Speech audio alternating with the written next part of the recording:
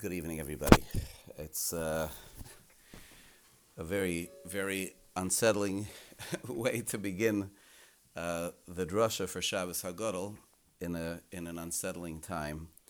But let's pause for a moment, everyone, and take a deep breath and take a deep breath. And let's move ourselves a little bit into the mode and the mindset of the Seder Leil Pesach, of the Haggadah Shel Pesach, of this year's Haggadah Shel Pesach. And what we're going to try to speak about tonight is the concept of. So again, we want to embrace the theme of the Haggadah Shel Pesach, and this year focus on the idea of embracing both hope and reality. I want to acknowledge at the outset that the Shabbos Hagadol Drasha has been dedicated by Naftali and Barbara Chernitsky in memory of their dear, dear father, of Shmuel Chernitsky, who was so dear to us. And I also want to dedicate especially tonight's drasha to all those who will be spending Pesach and the Pesach Seder alone, especially to those who regularly live alone within our community and beyond. Every Seder Leil Pesach, every time we celebrate the Seder, we not only express gratitude to HaKadosh Baruch Hu, gratitude to Hashem for the past, for the redemption of Yetzias Mitzrayim, but we're also filled with expressions of hope for the future. From the very beginning of the Haggadah, when we say Halach Ma'anya and we introduce the matzah of the Haggadah and we say Hashata Hacha, Lashana Abba B'Ardi Yisrael, this year we're here, next year we hope to be in Eretz Yisrael, Hashata Avdei Lashana Haba B'nei Chayrin, this year we are slaves, next year we hope to be free. There we say it. At the very end of the Magid, we make the bracha on the Haggadah, the bracha of Goal Yisrael, blessed are you Hashem who redeemed the Jewish people. But we don't just speak about the past. We say, blessed are you Hashem, Elokeinu melech haolam, asher goalanu vegoalas aviseinu mimitzrayim, you Hashem, you redeemed us, you redeemed our forefathers from Mitzrayim. And you brought us to this night to eat matzah umorah. And so we continue, we say, Kein Hashem Elokeinu yagienu l'mayadim v'ligroyim acheilim haboyim l'koseinu l'sholem. So to Hashem your God, you should bring us, help us to arrive to other Yomim Tovim that are coming towards us, l'sasain with joy. Smeichim b'vinyan yirecha v'sasim v'avodasecha. Happy in the building of your city, rejoicing in your service. Baruch Atah Hashem Goal Yisrael. So we don't just thank HaKadosh Baruch Hu for the past. We don't just thank HaKadosh Baruch Hu for having redeemed us. But we're also there hoping and anticipating for HaKadosh Baruch Hu to continue to redeem us, to continue to once again come back and redeem us again in the future. That's the way the whole thing is structured. That's the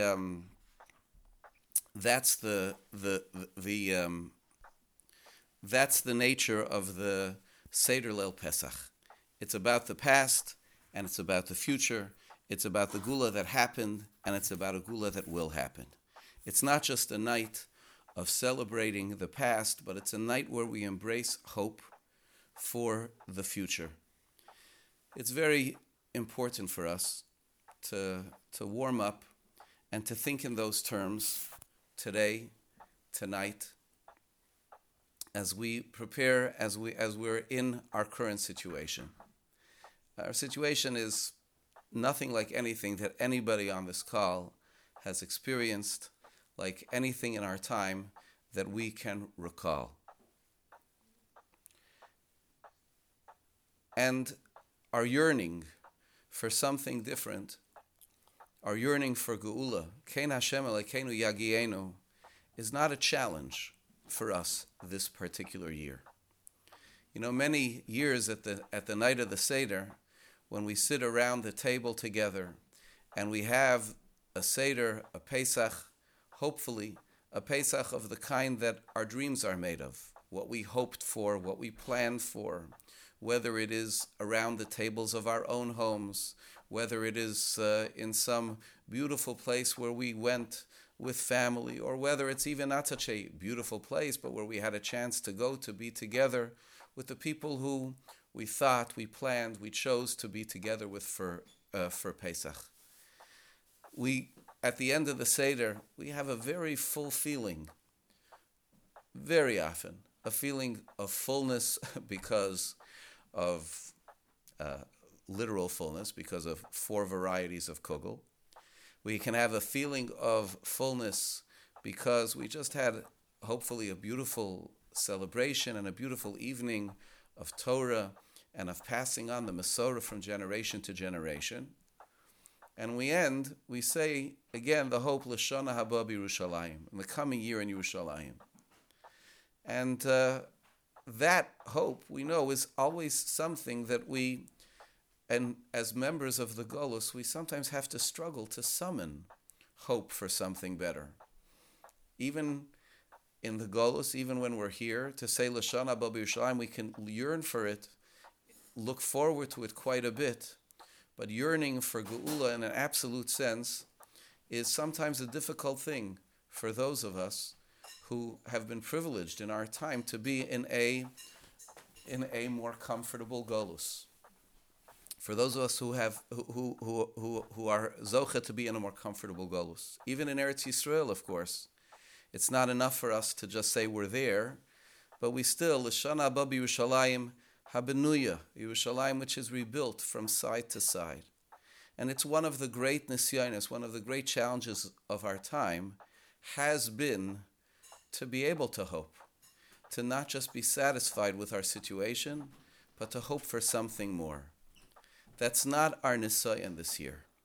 This year, it's not a challenge to hope for more, to hope for better. This year, we instead have the challenge of being able to embrace hope. Again, it's not our challenge to feel like we need more, but it's our challenge to hope for more, and to indeed have that hope and hold on to that hope, and to recognize that Be'ezus Hashem, it will come. So tonight, I want to speak to you about the idea of embracing true and real hope. Not just that we want something more, but that we have real need, real hope, rather, for being able to have that something more. And number 2, to speak about embracing reality. You know, there's a thought which I've shared with many of you, and many people have said this thought and shared this thought. There's a thought about Rabbi Akiva and his place in the Haggadah Shel Pesach. In the Haggadah Shel Pesach, we tell the story, the famous story about the sages who were seated together at the Pesach Seder in Bnei Brak. Rabbi Eliezer, Rabbi Yeshua, Rabbi Akiva, Rabbi Tarfon, they were mesubim b'Bnei Brak. They were there reclining in Bnei Brak. And Bnei Brak was the town of Rabbi Akiva. And so it seems that they were all there visiting with Rabbi Akiva. And the question is asked that it would seem strange for them to do so because, in fact, Rabbi Akiva was a junior to many of the people who are mentioned here within this story. Rabbi Akiva was the junior to many of the people who were mentioned here within the story. So the question we have to ask ourselves is, why would they have been going to the house of Rabbi Akiva? Why would they be going to Rabbi Akiva for the Seder Leil Pesach? And the common answer, the common approach is that the story took place during very difficult times for the Jewish people. This was the time of Rabbi Akiva. The time of Rabbi Akiva was post the destruction of the Beis Hamikdash. In fact, it was during a time when the Jewish people were again put down a second time. Rabbi Akiva lived during the Churban of Beitar, the quashing of the Bar Kokhba rebellion, when the Jewish people thought perhaps that they could rebuild themselves after the Churban, but now were brought down again. It was a very difficult time, almost a hopeless time. And so, the sages Chazal described here decided they should go to Rabbi Akiva, because Rabbi Akiva was the one who the Gemara tells us famously the stories about how Rabbi Akiva engaged with tzara, with difficulties. The Gemara tells us at the end of Makos, in very famous passages, that the sages and Rabbi Akiva were walking and they heard the sounds of the celebrations in the stadiums of Rome, and everyone was crying. But Rabbi Akiva laughed, and Rabbi Akiva said, look, if this is, everybody was crying for obvious reasons. Rome was triumphant, Rome was celebrating, while Yerushalayim was mourning. And they asked Rabbi Akiva why he laughed. And Rabbi Akiva said, if HaKadosh Baruch Hu, if Hashem could give such glory to those who go against His will so fundamentally and completely, we can only imagine the glory that He has lying in wait for us. The next story the Gemara says is that they saw a wild animal, a fox, coming out from the Holy of Holies, from the Kodesh HaKadoshim, and they all cried to see the Beis HaMikdash violated in this way. And Rabbi Akiva laughed. And Rabbi Akiva explained that the reason why he laughed was because he said that, look, you know, if Rabbi Akiva laughed because he said, we have seen here the fulfillment of one prophecy, and that's the prophecy that Zion Tzadeh Techaresh, that Zion will be plowed up like a field. So if that prophecy was realized, then also the other great prophecies, the prophecy of Uriah, Od Yeshvu Zekenim Uzekenos Berchovos Yerushalayim, the old men and women will sit in the streets of Yerushalayim with children playing. The positive prophecies will also be fulfilled, not just the negative ones. So Rabbi Akiva was the person who in the greatest difficulty was able to laugh, was able to have hope, was able to see joy. And so that's why they went to Rabbi Akiva. That's why they went to Rabbi Akiva for the Seder. But the truth is that we should look a little bit deeper, because Rabbi Akiva's laughter was not a laughter of escapism. Rabbi Akiva didn't laugh simply because he said, you know, I'm going to ignore today's difficulty, but instead, just think about a rosy future. Think about something else. Rabbi Akiva did something far more profound than that. The Gemara says a different story about Rabbi Akiva, about pretty much the same sages. The Gemara is in Sanhedrin Kuf Aleph. It says when Rabbi Eliezer became ill, Nichnesu arba zekenim levakro. 4 elders came in to visit him. Rabbi Tarfon, Rabbi Yeshua, Rabbi Elazar ben Azariah, and Rabbi Akiva. Right? Same cast of personalities that we have in our story. And each one of them tried to speak to Rabbi Eliezer, who was there lying very, very sick. And each one had a different message. One of them said, you know, you're better for the Jewish people. You were better for the Jewish people than the rain. The other one said, you were better for the Jewish people than the sun. You were better for the Jewish people than a father and mother. All these nice things that they said to Rabbi Eliezer about the role that he had played for the Jewish people. And Rabbi Eliezer just laid there and listened. And as we've explained this Gemara before, when a person is lying there and people are telling him about all the good things that he had done once upon a time, making him feel good about the past, so he's sitting there and he's listening to his eulogy. And the rule is that in the midst of one's eulogy, so it's a very important rule, in the midst of one's eulogy, one is supposed to lie very, very still, not to move. Call recording off. Not to move at all. This call is being recorded. not to move at all. One is supposed to lie very, very still and not to move at all. And so Rabbi Eliezer laid there, and he sat, and he listened as this one spoke about what he had meant to the Jewish people, what the other one had meant to the Jewish people. That was the way he lay there until Rabbi Akiva spoke up. And Rabbi Akiva didn't say anything about Rabbi Eliezer, about his past, about what he had accomplished, but he said, Chavivin Yisurin, suffering is a precious thing. Amar Lohem, so Rabbi Eliezer said to the people around him, Samchuni ve'eshma divrei Akiva talmidi, she'amar Chavivin Yisurin.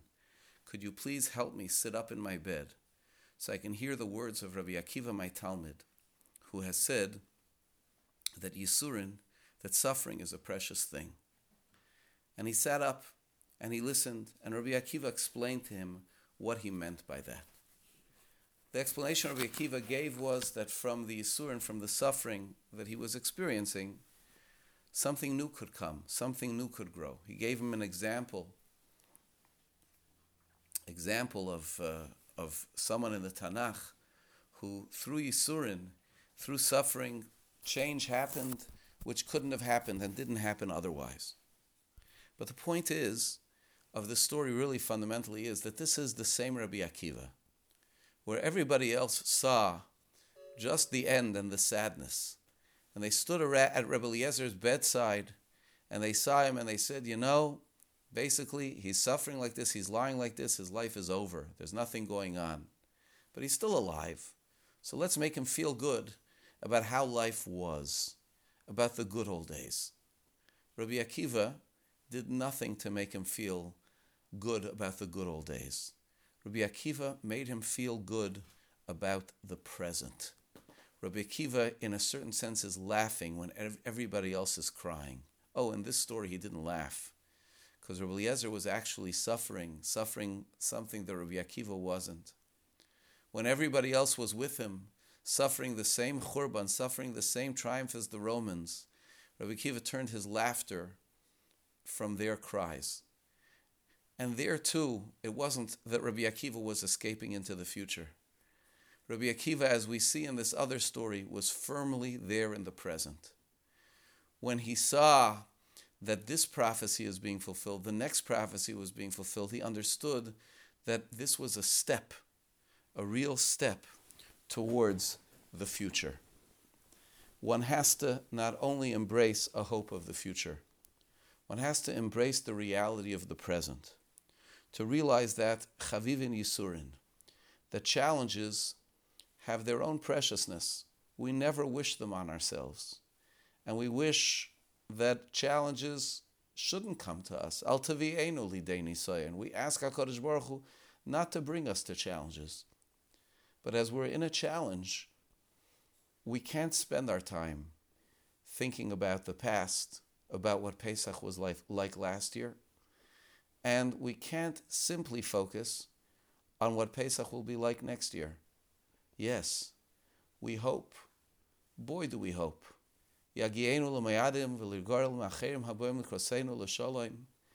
Baruch Hu should be able to bring us to festivals coming to us with peace, rejoicing in the building of Yerushalayim, rejoicing. Of course we hope for that. But to experience what we're going through now and to use it for the opportunity which Hashem, with His hand extended over the world, is giving for us, it is a time for us to embrace the reality. Not only to embrace hope, but to embrace the reality. Many years ago, I had the privilege to share a thought at a gathering that was a zchus to attend, a Chai Lifeline retreat for families with a child with critical illness. I shared a thought that I've had the privilege to have had repeated, dozens of times to thousands of people by my dear friend and mentor, Dr. David Pelkowitz, who was there at the time. And it's an important thought. it's a thought about the Akedah and the ram that we commemorate on Rosh Hashanah. After Yitzchak, after Hashem said to Avram that he didn't want him to offer Yitzchak, so Avram Avinu looked up and he saw an ayil, a ram that was there stuck in the thicket, with its horns stuck in the thicket. And he went and he took that ayil, he took that ram and he offered it as a korban. We remember that ram forever through the shofar of Rosh Hashanah. And the thought about that is just quite simple. Chazal tell us, our sages tell us, that ayil, that ram, was created and designated from that purpose from the very beginning of time. But that ram was walking there on Har HaMoriah. And it went and it bent down. It bent down somewhere looking, it saw maybe a bunch of berries in a bush, and it bent down to go and try to nibble on the berries. And it picked its head up. And when it picked its head up, its head was stuck. Its beautiful horns were stuck in the thicket, they were stuck in the bush. And so it started to pull and to tug. And the more it pulled and the more it tugged, the more it moved its head, the more it got stuck. The more it got stuck. And you could imagine that ram feeling so stuck. Nechaz basfach bekarnav, just feeling stuck there. But the truth of the matter is that the ayil wasn't stuck. That ayil was created from the beginning of time to be there at this moment, to be at that place. And when Avram would take that ayil and offer it as a korban, those horns that had it stuck there, those horns would be commemorated forever. That wasn't a place where the ayil was stuck. That was a place where the ayil was positioned, where it was placed, where its entire creation, its entire existence was to be there at that moment, and from that moment gain its eternity. Many times, we in our lives, when we face challenges, we feel stuck. We pull our head this way and that way to try to get out of it, to try to go to someplace else, to wish we were where we were before, or to wish we could be somewhere where we'll be in the future. And we sometimes overlook the fact that we're not stuck. We're positioned. This is exactly where we need to be. We're not to think about the past. We're not to just muse about the future. Yes, we hope and we yearn and we know there will be a future. But we're here now. And what we have to do is we have to think about now, about what we can do now to strengthen ourselves for the future. I want to just pause here for a moment to share with you a story, a little story, which may become, Be'ezras Hashem, a very, very big story.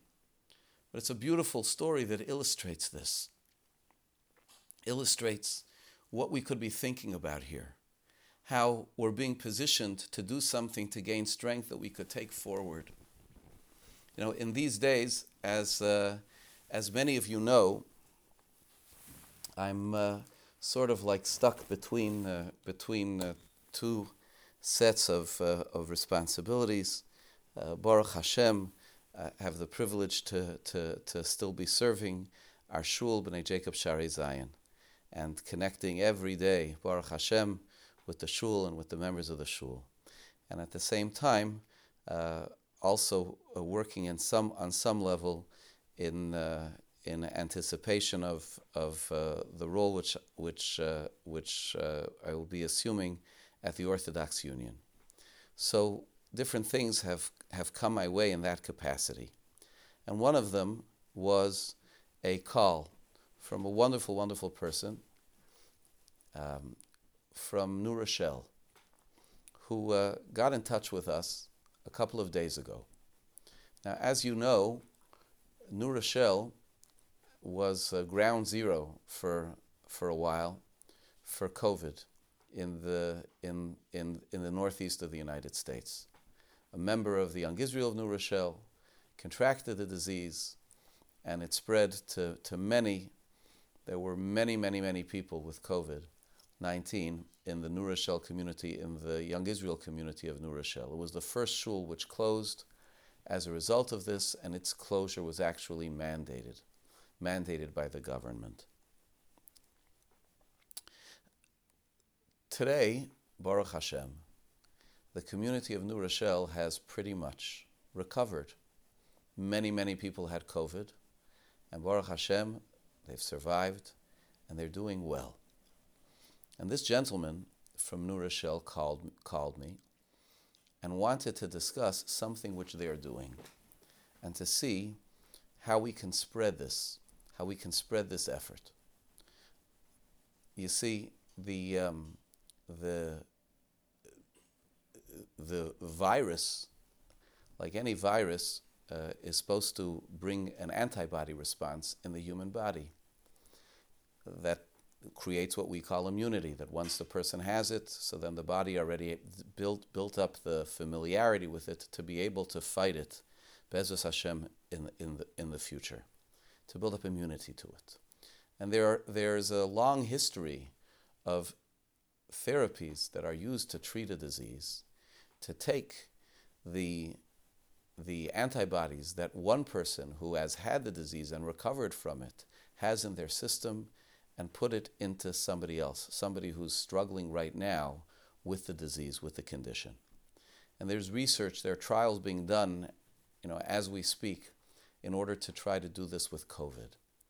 And the Nur Rochelle community, as a fantastic testing ground for this, has made themselves available, and you may have even seen articles in the press about it, so that they could be getting large amounts of samples of plasma, of platelets, to be able to do this study, to be able to give it to people who are struggling with the disease right now from what they have.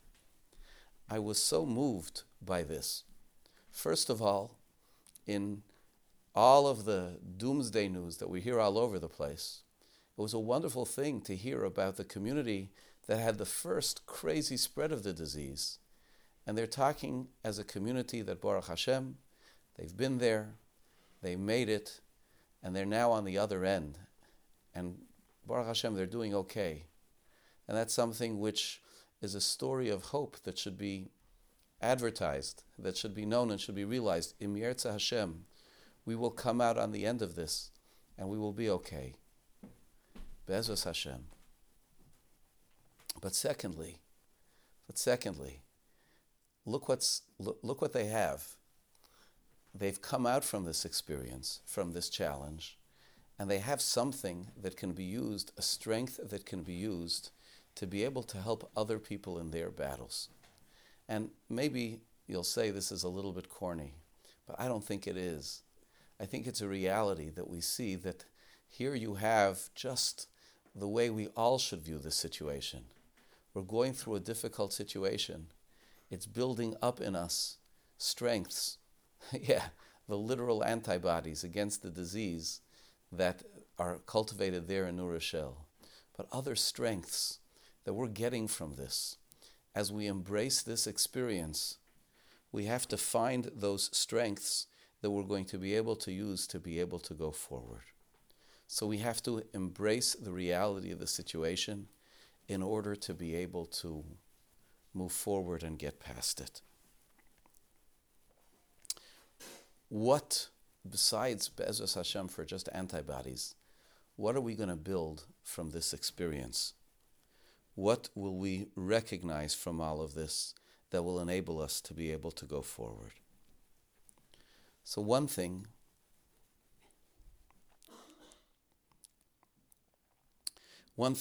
that is very, very clear, that each and every one of us is going to derive from this, is a greater appreciation for the pain of isolation and for the gift of togetherness. For the pain of isolation and for the gift of togetherness.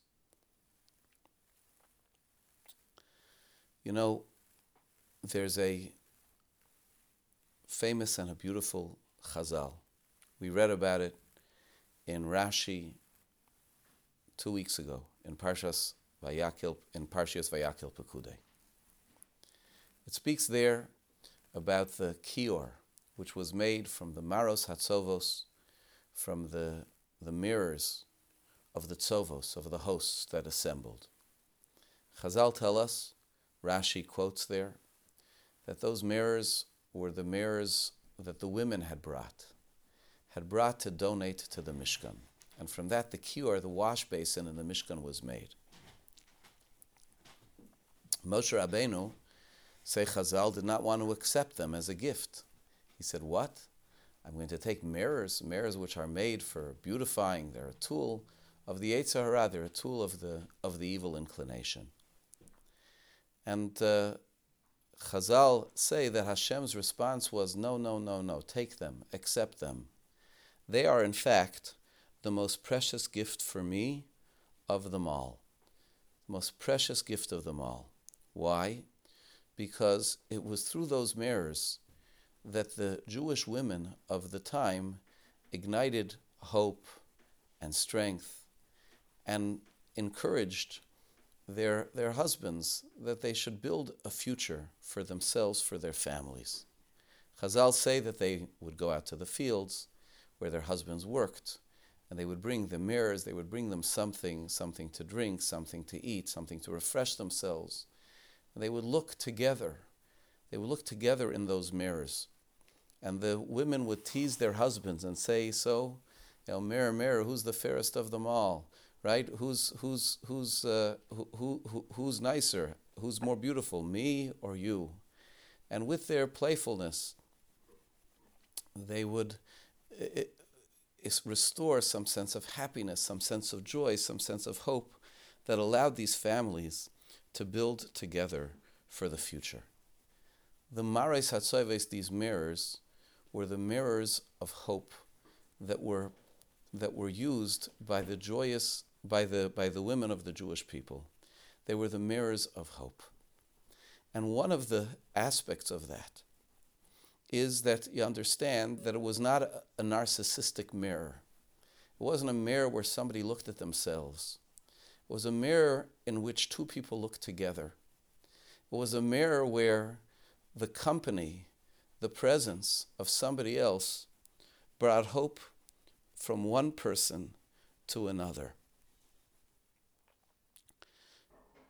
Community, family, friendship, it's an indispensable tool for hope. We've tried during this time, during this period of isolation, to do whatever we can. Never do enough, but do whatever we can to try to some degree to address the isolation which is necessarily felt by so many, whether by having these kinds of get-togethers, shiurim, Zoom conferences, whatever it is. Hopefully we'll get those to work properly again one day. The possibility of coming together, people reaching out to each other, calling each other to make sure that people are connected, that they aren't alone. It's invaluable. But there are many, some of us could be sitting in a home with family and missing some more family. But many are sitting completely by themselves. And when they look in the mirror, they just see themselves. And they don't just see themselves because, heaven forbid, they're self-absorbed. Chas v'shalom. They would want nothing more in the world than to be able to look in a mirror and see two faces peering back at them. To be able to have somebody else there together with them. You know that for many years there's been a discussion in Klal Yisrael, a discussion in the Jewish people about whether they want to call it the Shidduch crisis, whether the challenges of living life as a single in a family-oriented community. And that's a challenge on many levels. It's a challenge for people who have never had the chance to be married and want to be married. It's a challenge for people who have been married, maybe married happily for many years, and now find themselves alone because of being widowed. It's a challenge, a tremendous challenge for the many who have, lo alein rachman al experienced divorce or breakup and are living as singles or as single parents. Every one of these individuals, every one of these groups has such tremendous strength. They're not objects, so to speak, of pity. Baruch Hashem, the contributions that the singles in our community make are huge. They're huge, and they have created for themselves connections and relationships. But yes, there is something that they would want much, much more. There's something that they would want much, much more. And perhaps one of the things, as we embrace the reality of our situation, of our relative isolation, is to really, really absorb and consider in a deep and profound way how committed we will be, Be'ezus Hashem, when we get out of here, to do everything we can that every individual doesn't feel that isolation in life, that they should be able to have connection, that everyone should be able to have connection. I would suggest strongly that, number one, we use this time, Erev Shabbos, Motzei Shabbos, the days leading up to Pesach, Erev Pesach, to reach out.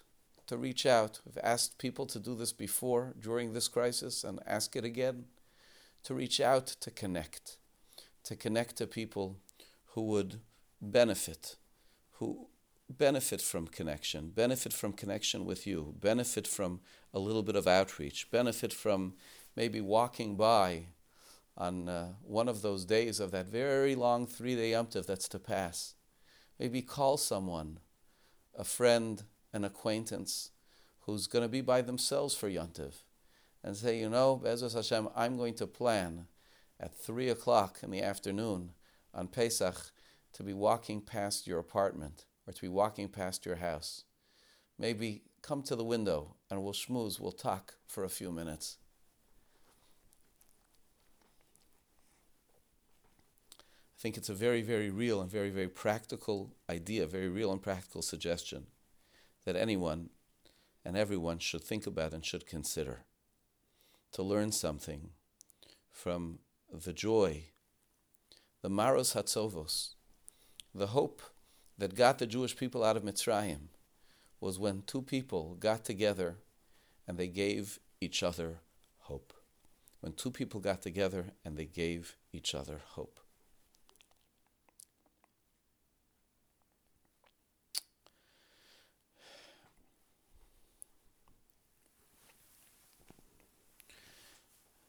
Another thought to connect to and to relate to.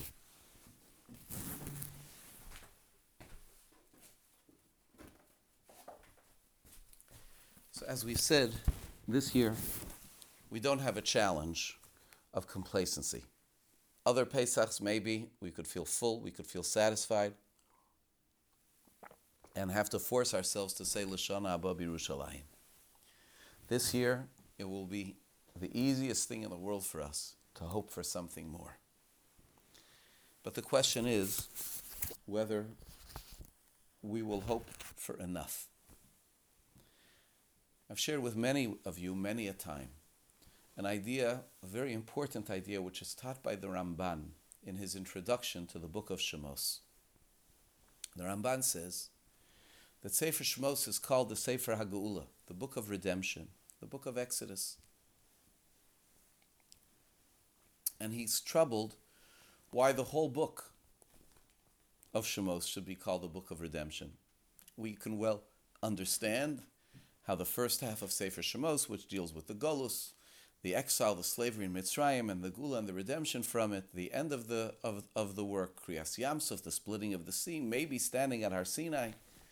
But the whole last part of the book is about building the Mishkan. And the Ramban famously says that the reason for that is because we have to understand that redemption isn't over when the Egyptians stop cracking their whip at the Jewish people. Redemption isn't complete when the tsaras stop, when the difficulties stop. Redemption is only complete when the Jewish people are restored to malas avaisam, to their perfect state, to the way things ought to be. And so to finish the book of redemption, we couldn't just be redeemed, we couldn't just cross over the Yam Suf. To finish the book of redemption, the Sefer HaGeula, we had to reach a place where we built a Mishkan and we had the presence of Hashem dwelling amongst us. And so, to some degree, perhaps we have to focus ourselves as well and ask ourselves, this Pesach, when we yearn and when we hope, what do we yearn and hope for? Oh, we know a lot of things that we're yearning and hoping for. To get back out of the confines of our own little Mitzrayim, of our homes that has developed over these past few weeks. To be relieved of the fear of this virus, of this disease. To be relieved of the upheaval in the economy and the concerns that come that have come to so many as a result of that. Those are a lot of things to hope for. But we need to hope for more. We need to hope for more than that. And I think the best way to bring it out is by quoting a passage in the Gemara that I think we can all, many of us, can relate to very, very strongly tonight and this Pesach. It's a Gemara in the beginning of Shas, Daf Gimel Amud Aleph in Maseches Brachas. And the Gemara says as follows.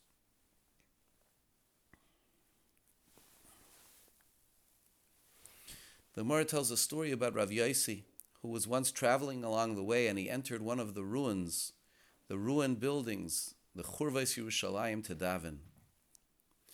And the Gemara tells that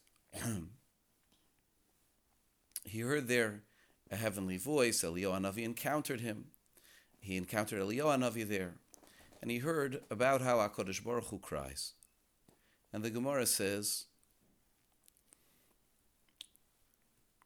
Shamati Baskel Shemenahemes Kayona. I heard a heavenly voice moaning like a dove. V'aimeres, and says, Oy lebanim, woe to the children. Sheba'aveineseinu ichrafti es beisi v'sarafti es eicholi v'gleisim levein ha'umais. Woe to my children, that as a result of their failings I had to destroy my house, burn my heichal, and send them into exile amongst the nations. V'yomar li, and he said to me, right, so this is what Rav Yosi was explaining that he heard. And Eliyahu Hanavi said to me, Chayecha v'chaye roshcha, I tell you by your life. Leishazu bilvad omeres kach. Hashem doesn't say this just now. Ela b'chol yom v'yom shalish pamim omeres kach. 3 times a day Hashem says this. B'shah sheYisrael nichnasim levatei knesios levatei midrashes. When the Jewish people enter their shuls and batei medrash, and they say aloud, Yehei Shmei Rabba Mevorach, that Hashem's name should be blessed. HaKadosh Baruch Hu menanei aroshei, Hashem nods his head. V'aymer, and he says, Ashrei HaMelech shemalkal s'naisei beveisei kach. How fortunate is the king who is praised in his house in this way. Malo la'av shehiglo es bonav. Oh, woe to the father who had to send his children into exile. V'oilohem lebonim shegolu mi'al shulchan aviem. And woe to the children who had to leave their father's table. HaKadosh Baruch Hu cries over the loss of the Jewish people like a father who doesn't have his children around his table, like a child who's not able to be at his father's table. That's the metaphor. My friends, that's a metaphor which is being played out in the dining rooms of all of Klal Yisrael this week, on the Seder Leil Pesach. Hundreds of thousands of parents not being with their children, hundreds of thousands, millions of children not being with their parents. And it hurts. It's difficult. It was hoped for, and it was lost. And my friends, what this Gemara is telling us is, Hashem has felt this way for 2,000 years. We don't realize it, but Hashem has felt this way for 2,000 years, with his children not around his table. So when we hope and yearn for a Pesach of the future, for a coming Yom Tov, Mayadim uregolim haboim likraseinu l'sholem, Yomim Tovim, coming for us in peace.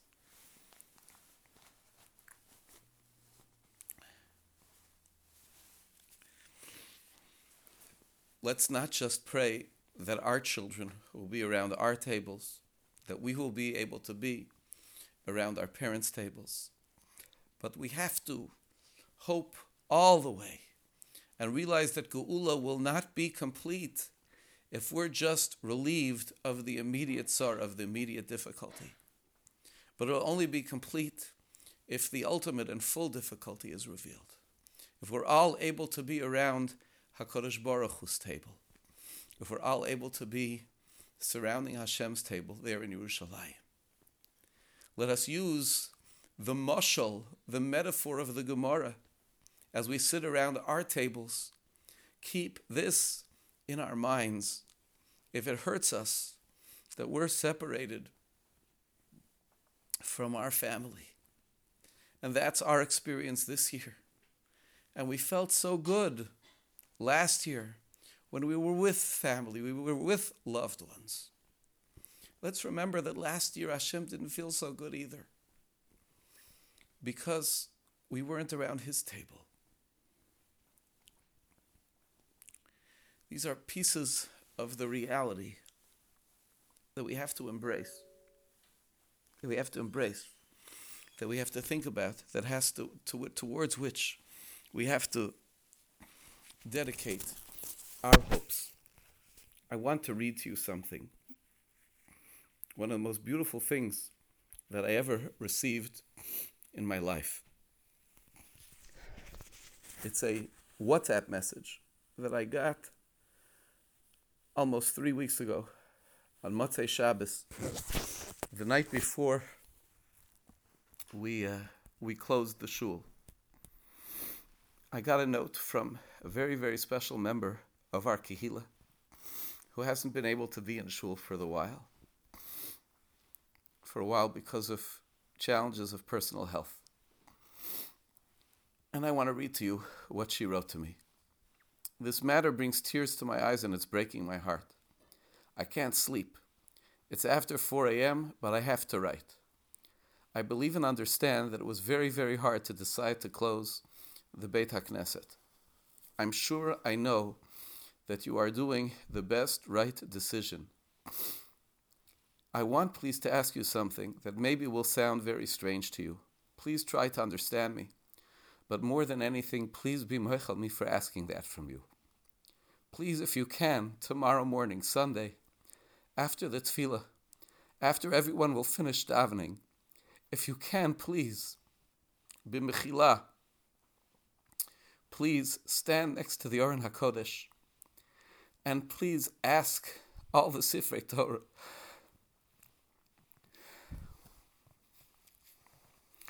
Ask the Shechina, the presence of Hashem that's found there, in the name of all those who daven in the shul, all the members of the family. Ask forgiveness from the Sifrei Torah that we're not able to read from in the upcoming time, and that we're unable to come and to daven together in the Beis HaKnesset. Our heart is broken from the pain. We know that we should daven even more now than ever in a shul with a minyan, but we can't. We know that we need to learn more Torah in shul now, but we can't. So please, please, Hashem, make this machla disappear from all the world, that we'll be able to come back and daven to Hashem b'simcha, and to read again from the Sifrei HaTorah, and thank you, and pray to you, Hashem, with ava, with love.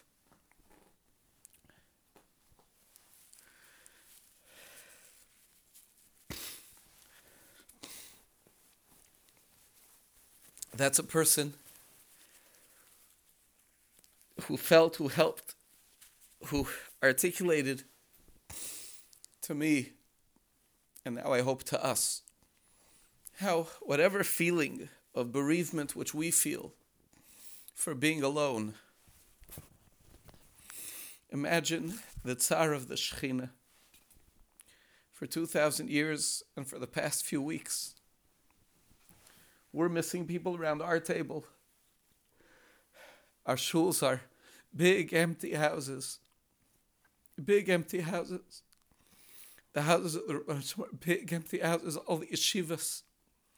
Big empty houses. And yes, one of the opportunities we've seized as we've embraced this reality, the current reality, is to bring Torah and Tefillah into our homes. And it's a beautiful thing. It's a beautiful thing. But let's think as well about that. As we hope for Geula, let this painful experience perhaps make us more sensitive to the need for it. I want to share with you two final thoughts and a story. I'm not saying everything I wanted to say. Now I know that even when I give a drush over the phone, I don't have enough time. You certainly don't have enough time. Two final thoughts. One element of embracing reality. I shared this with a few people on the phone, I think during a Mincha Marav earlier in the week. Embracing reality is embracing the idea that the Seder that Emir Hashem we will have this year, whether it's a Seder that we will have as a smaller family, whether it's a Seder that we'll have as just two people, or a Seder that we'll have just as one person, it's going to be a real Seder, and it's going to be a real opportunity. And just because it isn't the Seder the way we envisioned it, the way we used to have it, it doesn't mean it's not exactly the right Seder. I shared with some of you an experience which I had a number of years ago. I had a very precious neighbor. His name was Rav Nachman Klein. Many of you knew him. Rav Nachman Klein was a great, great Talmid Chacham. And he also was an amazing collector of stories of great people. The last number of years of his life, he wasn't so well. He had a hard time walking. And we had a sort of an arrangement that many times on Shabbos or Yom Tov morning, he would come out of his house and push out his wheelchair, and he would sit in front of his house in his wheelchair. And I would come out when I would be going to shul before 8 o'clock, and I would give him a ride. He would go to daven in Rabbi Taub's shul. I would give him a ride up the street, and we would talk. And one Pesach morning, after our family had finished a marathon Seder, a beautiful, glorious Seder that ended, who knows, whenever it was, 3 o'clock in the morning, I'd grabbed a few hours of sleep and I came out all proud of our Seder. And Rabbi Klein was waiting on the corner, and I gave him a ride up, and he asked about the Seder, like when we finished. He said, and then he told me something. He says, I heard a story from someone who spent time with Rav Chaim Ozer Grodzensky. Rav Chaim Ozer Grodzensky was Rosh Kol Bnei Hagola, the Gadol Hador of the Jewish people. Rav Chaim Ozer, at that time of the story, was an alman. He was a widower. And Rav Chaim Ozer and his wife had one child, a daughter, who passed away in her teenage years, I believe. So he was a widower, and he was childless. He was completely alone. Yes, there was a young man who was there to assist him a little bit. And he said was the way Rav Chaim Ozer had his Seder. Now note that Rav Chaim Ozer was a person that people lined up around the block to speak to. I can assure you he had no shortage of people who would have wanted to host him at the head of the table for their Seder. But Rav Chaim Ozer had the Seder alone. And the way he had the Seder was that he sat down, he made Kiddush, he opened the Haggadah, he read the Haggadah from the beginning to the end. He did the mitzvahs, he ate the matzah, the morer, he had something of a meal, he benched. And then he finished the Haggadah. And he opened the Gemara Psachim, and he studied the Gemara Psachim, and he opened the Talmud Yerushalmi Psachim, and he studied that. Rav Chaim Ozer was a guy, and he studied them from cover to cover before he went to sleep that night. But his Seder, his chosen Seder, was a Seder to sit alone and to learn and to read the Haggadah Shel Pesach, and then to continue to explore and to read and to learn. There isn't one way to have a Seder. I mentioned as well the other night to some of you that my wife, Mindy, was speaking to Mrs. Leah Trenk, who I told a lot of stories about her husband and about her on the Yomim Nairoim. And she was telling my wife that, this is the first time she's going to be having a Seder by herself. Not only not having her husband, because now she's a widow, but not having any children. And she says, it's going to be a completely different Seder. I have so many wonderful Haggados and books. I'm going to sit at the Seder and I'm going to read them. I'm going to learn them. Now, she's certainly going to miss her children. She's certainly going to miss her husband. But instead of wishing to be someplace else, she's going to embrace the uniqueness of this particular Seder, of being able to do it the way we have been positioned to do it this year. And I hope and pray that each of us will not view this as a lost Pesach, but rather as a different Pesach. So the points we've tried to share is that we embrace both reality and hope. We have everything to hope for. Klal Yisrael is always the Geulim. We're always the ones to hope for redemption. But we embrace the reality. We have to consider what this reality, this experience of this time, what antibodies it's providing us with, the ability to be able to understand and hope for and work for relieving isolation, the ability to understand, to really hope for Geula, to realize that our experience now is just living the metaphor for what HaKadosh Baruch Hu has lived all of these years, all of this time. And to embrace the reality and to understand that there isn't one way to have a Pesach Seder.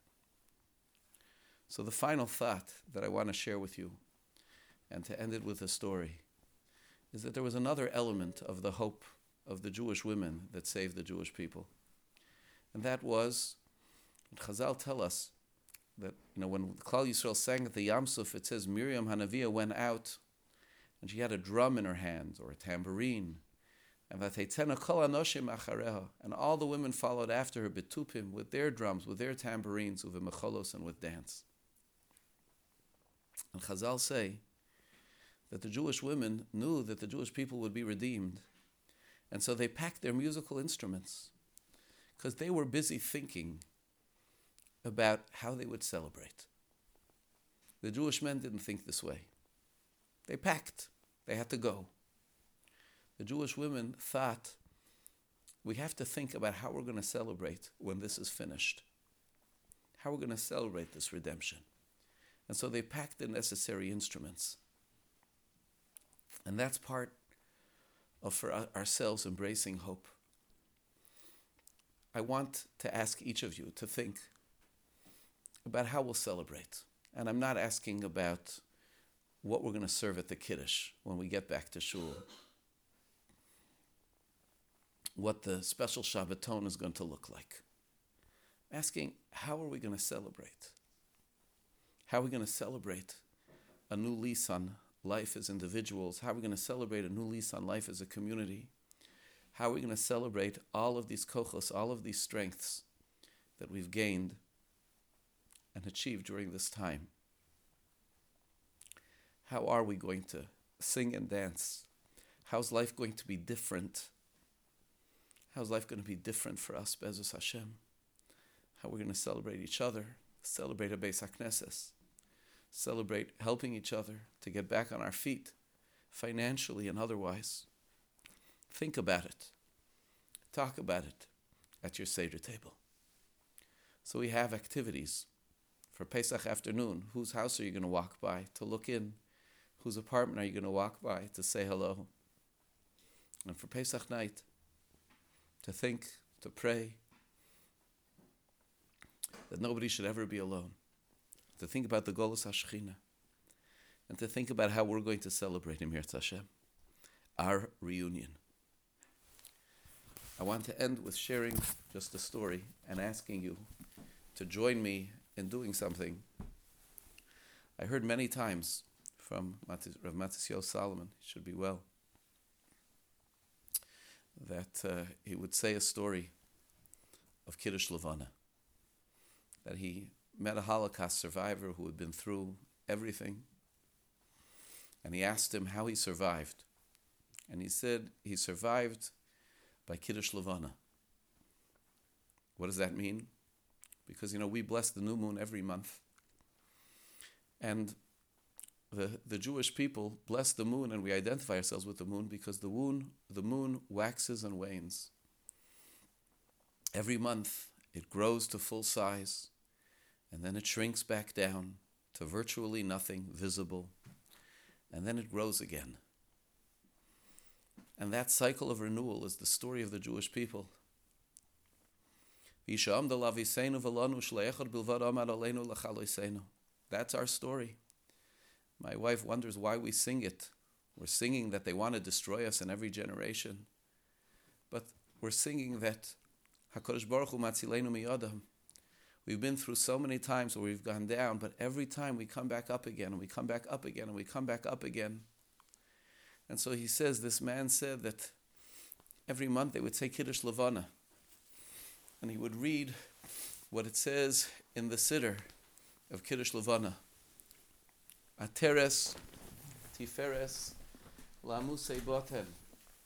We make the bracha of Kiddush Levana, and we speak about the Levana Amar Shetischadesh, to the moon. HaKadosh Baruch Hu said that it should renew, and that it is a Ateres, again, Ateres Tiferes Lamusei Boten, a glorious sign for those who have been carried.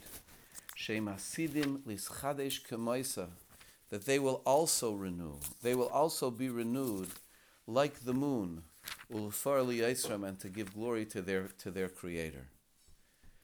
Lalvana Amar Shetischadesh, to the moon it said, renew, Ateres Tiferes, a glorious crown to us, that we will also be renewed. Ulfar Liyisram Al Shem Kvod Malchusay, and to give glory to their Creator for the name of His glorious kingdom. It's time for us to do Kiddush Levana. I believe it's clear outside. We need to do it. We don't wait for Motzei Shabbos when it's this late. This past Motzei Shabbos it was cloudy. So what I would like to suggest is that everyone who's up to it, you could probably even go outside in your pajamas because nobody's going to see you. But we should all go outside and say Kiddush Levana. And say Kiddush Levana.